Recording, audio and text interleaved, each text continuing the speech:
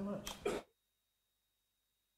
A great privilege, always a lovely privilege to come and share with you and get away from home, although I'm slightly sad because this morning at Bolney it's our breakfast service, so I've not had my bacon.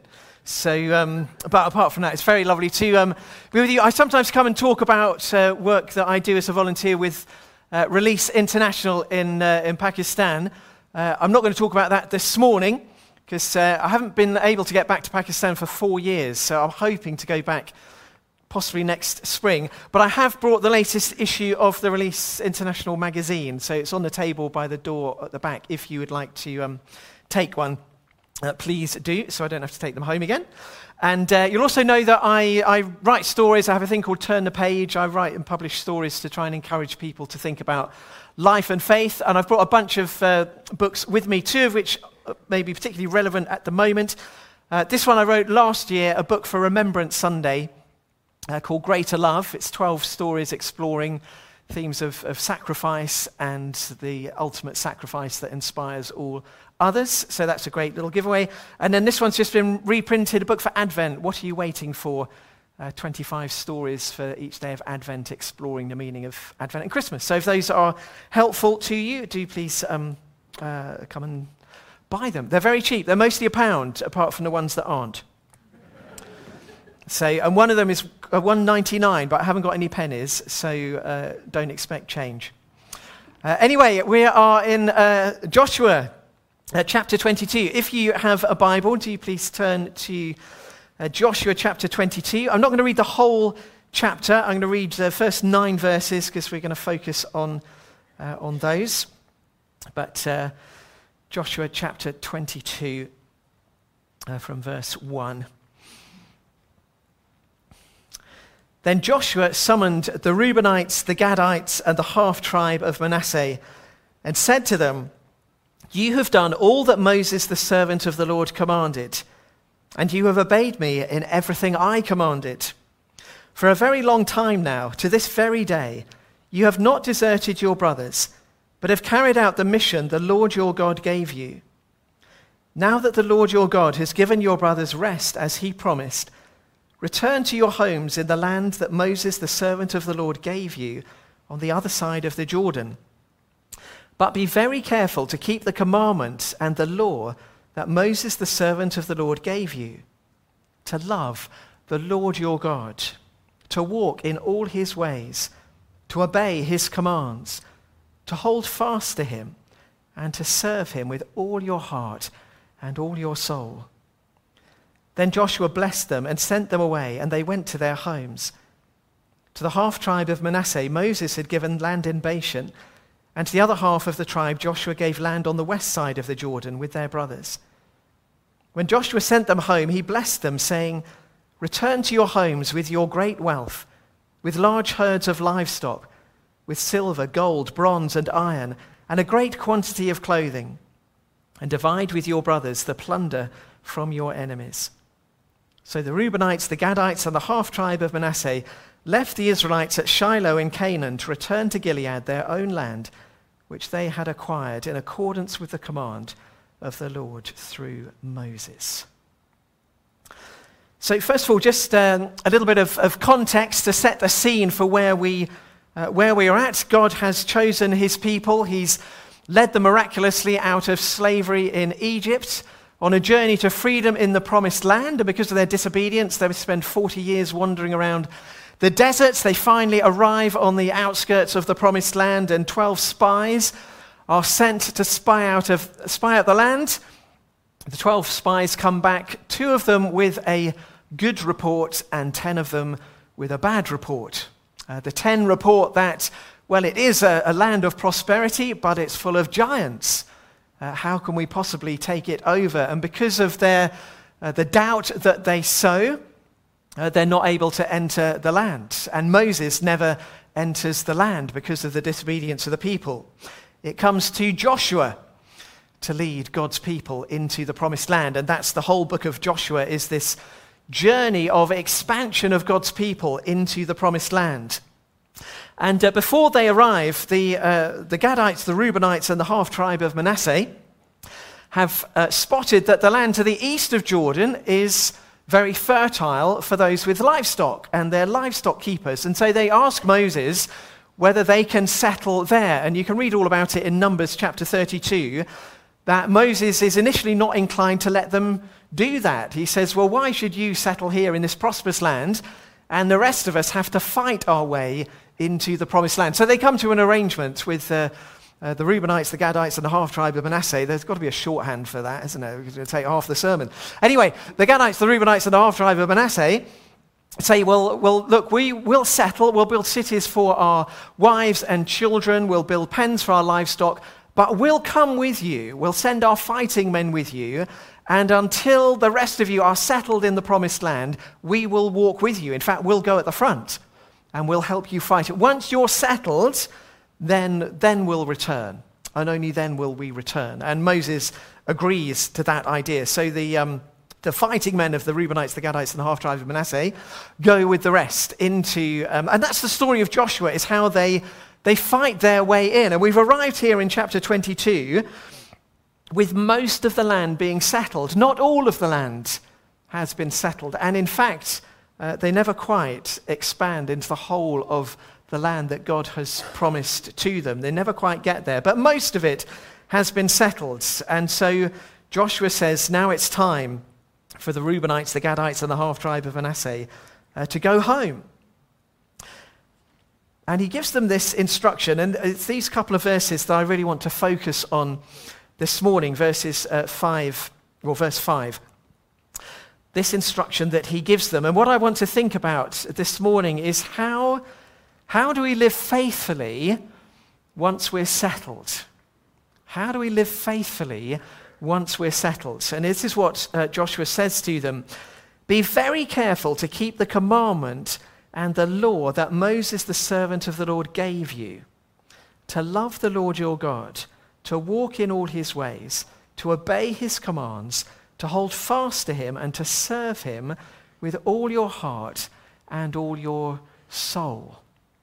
And the tragedy is that despite the fact that this instruction was given, the people of God very quickly fall away from it. I don't want to jump too far ahead, but when you look in Joshua chapter 24, Joshua says to the people, if you're going to settle in the land, you must be careful to obey what God has asked you to do. And very enthusiastically say, yeah, no, we'll do it. And Joshua, he really lays it on the line. He says, no, be very careful to obey the word of the Lord. He says, I know what you're like. You're not going to do it. And the people of God, they come back and say, no, we will. We will promise. We will serve the Lord. And the tragedy is, if you look just ahead into Judges chapter 2, you discover that within a generation, they have abandoned the Lord. It's that quick. You think of all the miracles that they have experienced on their journey into the promised land, the battles that they have won as God has gone before them, God's miraculous provision for them, this land that he has prepared for them, a land flowing with milk and honey, and all that God has done for them. Within a generation, they've forgotten. And let me just read a couple of verses from Judges chapter 2, because it's very sobering, and it's very challenging for us. After Joshua had dismissed the Israelites, they went to take possession of the land, each to his own inheritance. The people served the Lord throughout the lifetime of Joshua and of the elders who outlived him and who had seen all the great things the Lord had done for Israel. After that whole generation had been gathered to their fathers, another generation grew up who knew neither the Lord nor what he had done for Israel. Then the Israelites did evil in the eyes of the Lord and served the Baals. They forsook the Lord, the God of their fathers who had brought them out of Egypt. They followed and worshipped various gods of the people around them. Astonishing. It only takes a generation. It only takes a generation for the promises and provision of God to be utterly forgotten. So how do you live as a settled people in the land that God has promised you? For those of us who've been following the Lord Jesus for a while, it's easy to become settled. Well, how do you live faithfully in the land that God has given you? How do you live faithfully in the life that God has given you and not be tempted to fall away? Joshua begins with this instruction: be very careful. There are some things that we have to do very carefully. I remember many years ago, after I left school, I went to work in London in a students' hostel in the days before there was very much concern about health and safety. And it was in the days when you were sort of allowed to do things that probably you shouldn't have been allowed to do. And I was put on the maintenance team of this students' hostel and was allowed to do all sorts of things with plumbing and electrics that probably now health and safety wouldn't let me anywhere near. And I remember one occasion, it was a very old building. It was an old hotel that had been taken over and turned into a students' hostel. And the wiring was very old in this students' hostel. And the fuse boxes were very old. It was the old ceramic fuses where you didn't have the nice little trip switches that we have now. It's the old ceramic fuses which you had to wrap wire around. And some of the rooms we simply couldn't find the fuse box for. And I remember on one occasion having to change, it was a double 13-amp plug socket that was broken, and the socket needed replacing, but we simply couldn't find the fuse box to turn the power off to this particular room. So, well, what do you do? Well, you just do it live. I was going to say, nowadays you probably wouldn't be allowed to do that, but we just thought, well, we can't turn it off, it's got to be done, we'll just do it live. How do you change a double 13-amp power socket when the power is on?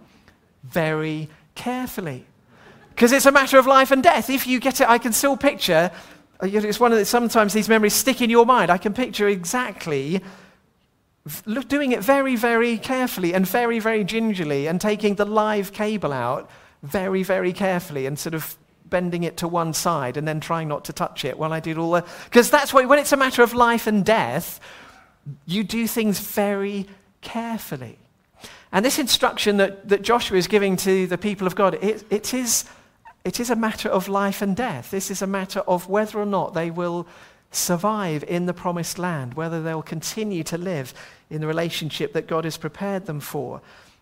There are some things that we need to do very carefully.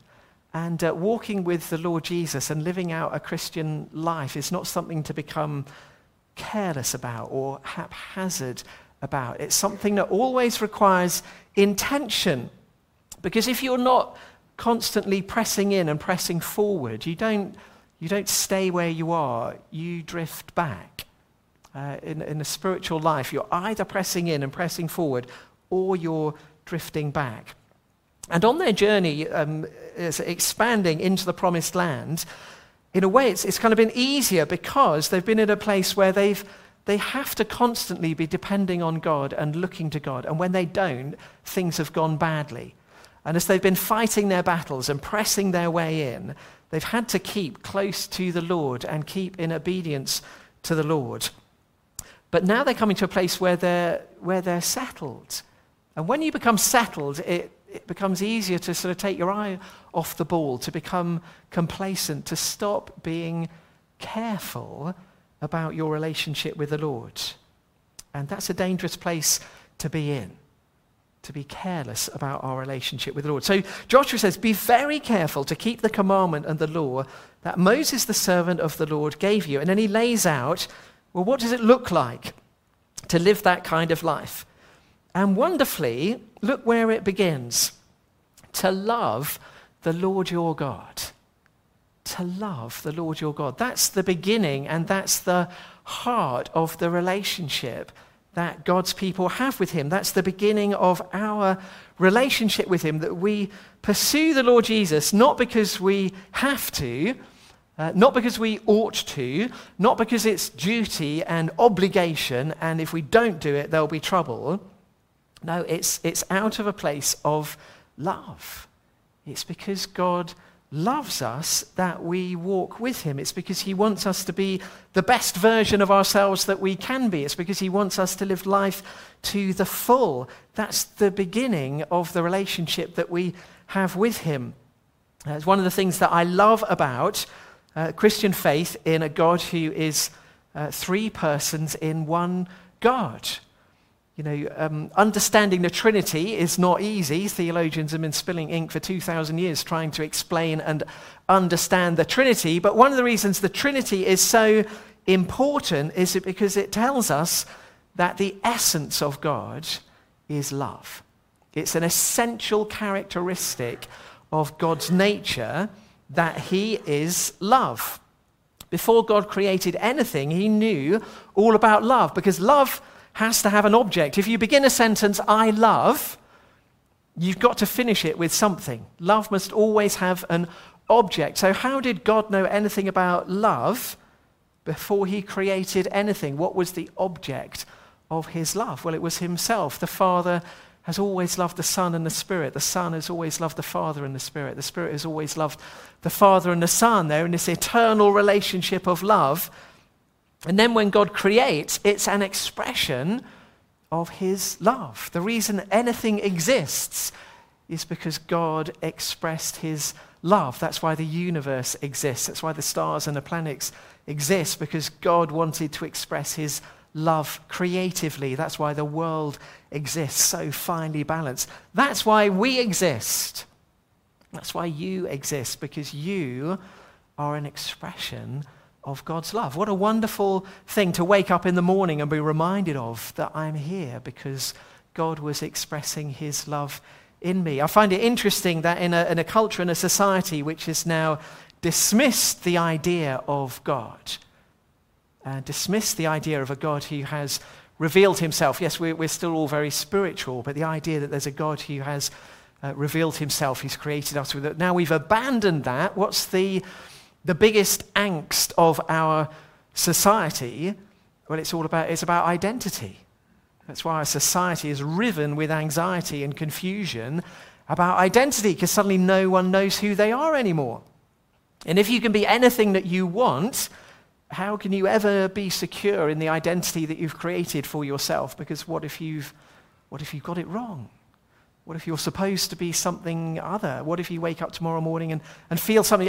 Where does your identity come from? No wonder anxiety is the new pandemic, that we're all riven with anxiety. Well, what if you know that actually you're here, you exist, because God was expressing his love, and the way that he did that was by creating you. What a glorious way to get your identity, to know that you're loved in that way. And that's the beginning. And Joshua says, be careful to keep the commandment and the law. Where's that? It begins in love. God expressing himself. That's why Jesus, when he's asked about the greatest commandment, he says, love the Lord your God with all your heart and with all your soul and with all your mind. Well, why do we love him? Well, we love him because he first loved us.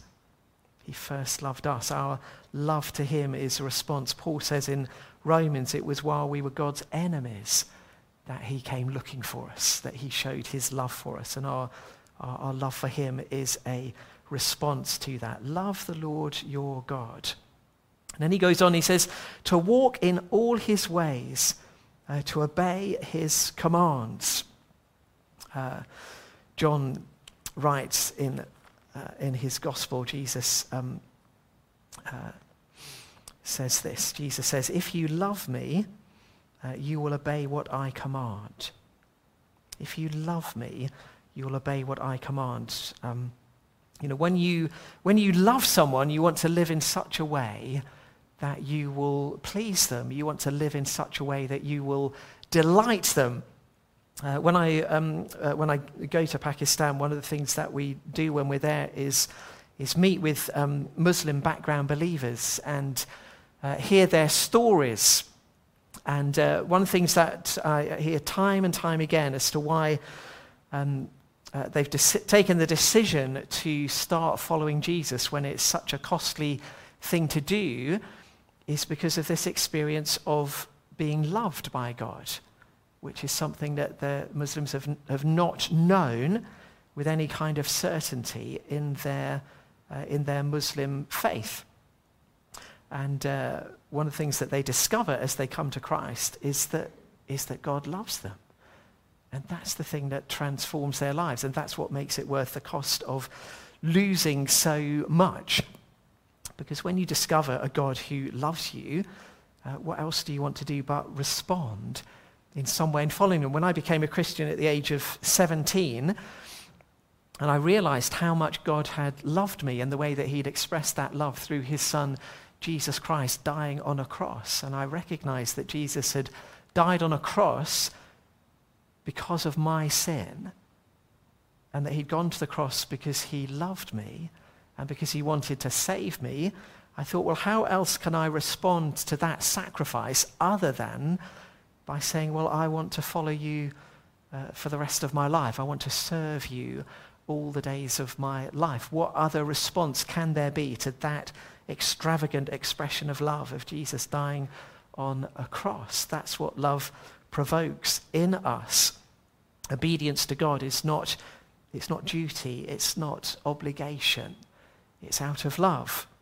The danger, the problem is sometimes that when we become settled in our walk with the Lord, when we become settled in our Christian lives, sometimes we drift because our love for the Lord grows cold. Matthew's gospel tells us that towards the end of time, soberingly, Jesus says the love of most will grow cold. You know, we often think, no, my love for the Lord, that'll never grow cold. Or Jesus says the love of most will grow cold. One of the letters that Jesus dictates in Revelation is the challenge, you've forgotten your first love. As I was preparing for this morning, that was the thing that really sort of stuck with me and stayed with me, was this challenge to recover our first love for the Lord. It's very easy when you've been a Christian a long time to just settle, and to settle too much, to become complacent. And then that has all sorts of consequences in our lives. I have those of you may know the evangelist J. John. I follow him on Facebook, and he's traveling in America at the moment, and he posted a picture yesterday of taking his wife out on a date. He said, we've gone out on a date. And then he had a little thing underneath. He said, if there was more courting in marriage, there might be fewer marriages in court. If there was more courting in marriage, there might be fewer marriages in court. Which is, I love his little things he comes out with. But there's truth in it, isn't there? If there was more courting in marriage, there'd be fewer marriages in court. If there was more courting in our relationship with the Lord, there might be fewer of us that drift. Our relationship with the Lord wouldn't be tempted to drift if we were constantly reminded of how much he loves us and not take it for granted, which is why gatherings like this are so important, why worship is so important, why prayer is so important, why reading God's word is so important. This is his love letter to us. This is the book that makes sense of life. It's when we read of his promises and are reminded of his extravagant grace and love and mercy for us. Be very careful to keep the commandment and the law that Moses, the servant the Lord, gave you, to love the Lord your God, to walk in his ways, to obey his commands, to hold fast to him. To hold fast to him. I was listening to a friend speaking at a conference a week ago, and he was talking about religion. And I've always done this thing because often, sometimes we get into conversations. I get into conversations with people, and they discover that I'm a Christian, or they discover that I'm a pastor. And it's interesting the way people respond to the discovery of that information. I don't know if you've ever had this. You start that conversation, and the thing that they come back with is, oh, I'm not religious. Have you ever had that? So you get to say, oh, I'm not religious. And up until last weekend, the way I've always responded to that is by saying, because I kind of provocatively, is, oh, I'm not either. Because they'd say, well, you're religious, aren't you? Because you're a Christian. And I always respond, because I always have this thing, that a kind of negative perception of religion, that it's about duty and obligation, and it's something you've got to do, and it's all a bit boring. And actually, my faith is about relationship. It's not about religiously doing things because I have to. It's about a relationship with the Lord. But my friend was talking about this, and he was talking about the root of the word religion. And he says the Latin root of the word religion is about being tied to something. It's the word that you would use to describe a vine tied to a stake so it grows in the right direction. And that's what religion is. It's what you are tied to that shapes the way you live your life. So the next time someone says to me, I have this conversation, and they say, oh, I'm not religious, my response is not going to be, oh, I'm not. It's going to be, yes, you are. Would you like me to tell you why? Because even if you're an atheist, you're religious. Because you have tied your life to a set of beliefs that determines how you live. If you're a secular humanist, you're religious. You've tied your life to secular humanism, and that dictates how you're going to live your life. That shapes how you live your life. So we're all religious because we've all tied our life to some set of beliefs that we follow, and that determines how we behave and what we think is right and what we think is wrong. And Joshua says, hold fast to him. Hold fast, Lord. Why? Why would you want to be tied to this God? Well, you want to be tied to this God because he's the one who says, I've come to bring life, and life in all its fullness. Do you want life in all its fullness? Then you need Jesus. Do you want to be the best version of yourself that you can possibly be? Then you need Jesus. Do you want to be better than you are? Then you need Jesus. I was talking to somebody yesterday, and they were saying, they were talking to someone, and they said, oh, your faith is just a crutch. Your faith is just a crutch. Well, find me someone who doesn't depend on someone else at points in their lives. Every single one of us depends on someone else. Every single one of us gets support from someone else in our lives. When we're in trouble, we go to someone for support. Well, what if you could go to someone who actually has all the power of heaven and earth to help you? Wouldn't that be a good person to go to? So Jesus, he is my crutch, because both my legs are broken. And without him, I'd just fall flat on my face all the time. And when I do fall flat on my face, which I do regularly, he helps me up. So I love having Jesus as my crutch, because I need one. I have a friend who says, when he is asked why he's a Christian, he says, well, I'm a Christian because I'm an idiot. And when I wake up in the morning, I know that during the day to come, I'm going to have all sorts of decisions that I'm going to have to make about the things that I do and the way that I spend my time. And on my own, I will make bad choices often. I need someone to help me. And Jesus is the one who helps me. I'm a Christian because I'm an idiot. I need someone to hold fast to. I need someone to hold fast to because life is not always easy. We've already been talking this morning about suffering, the fact that God is with us in our suffering and in spite of our suffering. And, why does God allow a world of suffering? Because he loves us. He loves us. People, as you were saying, John, people can't believe in a God of love because of suffering. Well, we live in a world of suffering because God loves us. And because when we asked for a world without him, he let us have it. And we live with the consequences of it. And Peter tells us that in his love, he has extended the time so that the most people can be saved. And that's why we continue to live with a world of suffering. It's not because he doesn't love us, it's because he does. We hold fast to him because he's the only one who can save us. Where does this all begin? He says, the Lord your God. Jesus is King. Jesus is Lord. Finally, he says, hold fast to him and serve him with all your heart and with all your soul. Serve him. Freedom comes from service. We find life by losing it. I love the way that Paul introduces himself at the beginning of the book of Romans, where he introduces himself as a servant of Jesus Christ, as a slave. And we're so used to reading that, we're not shocked by it. But imagine that the first little church community in Rome meeting in someone's house. This letter is delivered from Paul that they've heard about. And how does he introduce himself? Paul, a slave.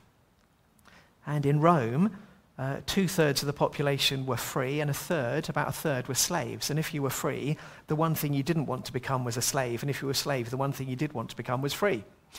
So for Paul to introduce himself as a slave is shocking. It kind of messes with their minds, because all the free people are thinking, why are you a slave? What do you want to be a slave for?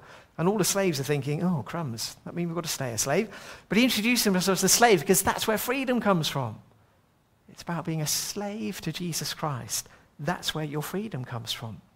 It's serving him wholeheartedly. So how do we live as people who are settled in the land that God has given us? How do we live in that land and not do what the people of God do throughout the Old Testament, which is constantly get distracted, constantly start worshipping idols? How do you live in that land? Well, by being very careful to keep the commandment and the law that Moses, the servant of the Lord, gave you, to love the Lord your God. How is your love relationship with the Lord this morning? Do you need to renew your love relationship with the Lord? Do you need to allow him to court you? Do you need to come back to him and express your love for him again in a new and in a fresh way? Are you walking in all of his ways, obeying his commands as a response to that love? Is your life tied to him? Is the direction of your life tied to his revelation, tied to this book? Is it his revelation that shapes the way that you live? Is the way that our churches live, is it tied to the word of God so that it doesn't go with the flow of culture, but it goes against the flow of culture and shows something different, something better, something brighter? Are we his slaves? Are we finding our freedom in slavery to him? Because it's when we're slaves to him that we find freedom. We find fullness of life. So let me pray. There's a couple of things I thought it'd be lovely to pray for this morning, just to give an opportunity for response. One is just if you're not yet in this relationship with the Lord, if you're interested, that's why you're here. If you're fascinated, if you're here because you want to discover more, maybe this morning is the moment where Jesus is saying, come and join me in this journey. Revelation, last book of the Bible, chapter 3, verse 20, this very famous verse, which evangelists rip out of context and use inappropriately, but it serves the point, because in the context he's talking to Christians, not non-Christians. But anyway, I digress. He says, I stand at the door and knock. If anyone hears my voice and opens the door, I will come into them and eat with them, and they with me. And it's this wonderful picture of intimacy that Jesus says, if you'll open the door, I will come in. And maybe this morning Jesus is knocking on the door of your heart and saying, will you let me in? Because I want to give you fullness of life. Maybe your heart has become too settled. Maybe your love for the Lord has grown cold. Maybe you're here this morning because you woke up and you thought, well, this is what I do on a Sunday. And maybe the Lord wants to come into your life in a fresh way, so that next Sunday when you wake up, it will be with an excitement to be here and to worship and to be bathed in his love. So let's just pray for a moment. And Father, thank you for your astonishing love for us and your grace, your mercies which are new every morning, that we are here because you expressed your love and created us in your image. And even though we wandered and rejected you, in your love you came after us to welcome us back, to welcome us home, to give us eternal life. And Father, I want to pray for anyone here this morning who's not yet opened the door but wants to do so this morning.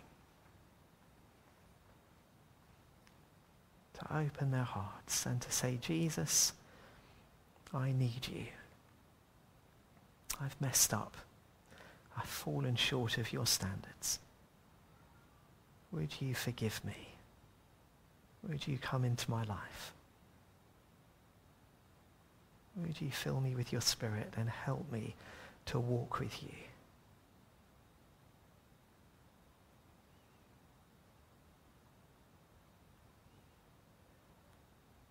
And Father, for those of us who've grown weary on the journey, whose hearts have become settled, would you, by your Holy Spirit, come now and fill our hearts afresh with the freshness of your love for us, that our love for you may overflow once again.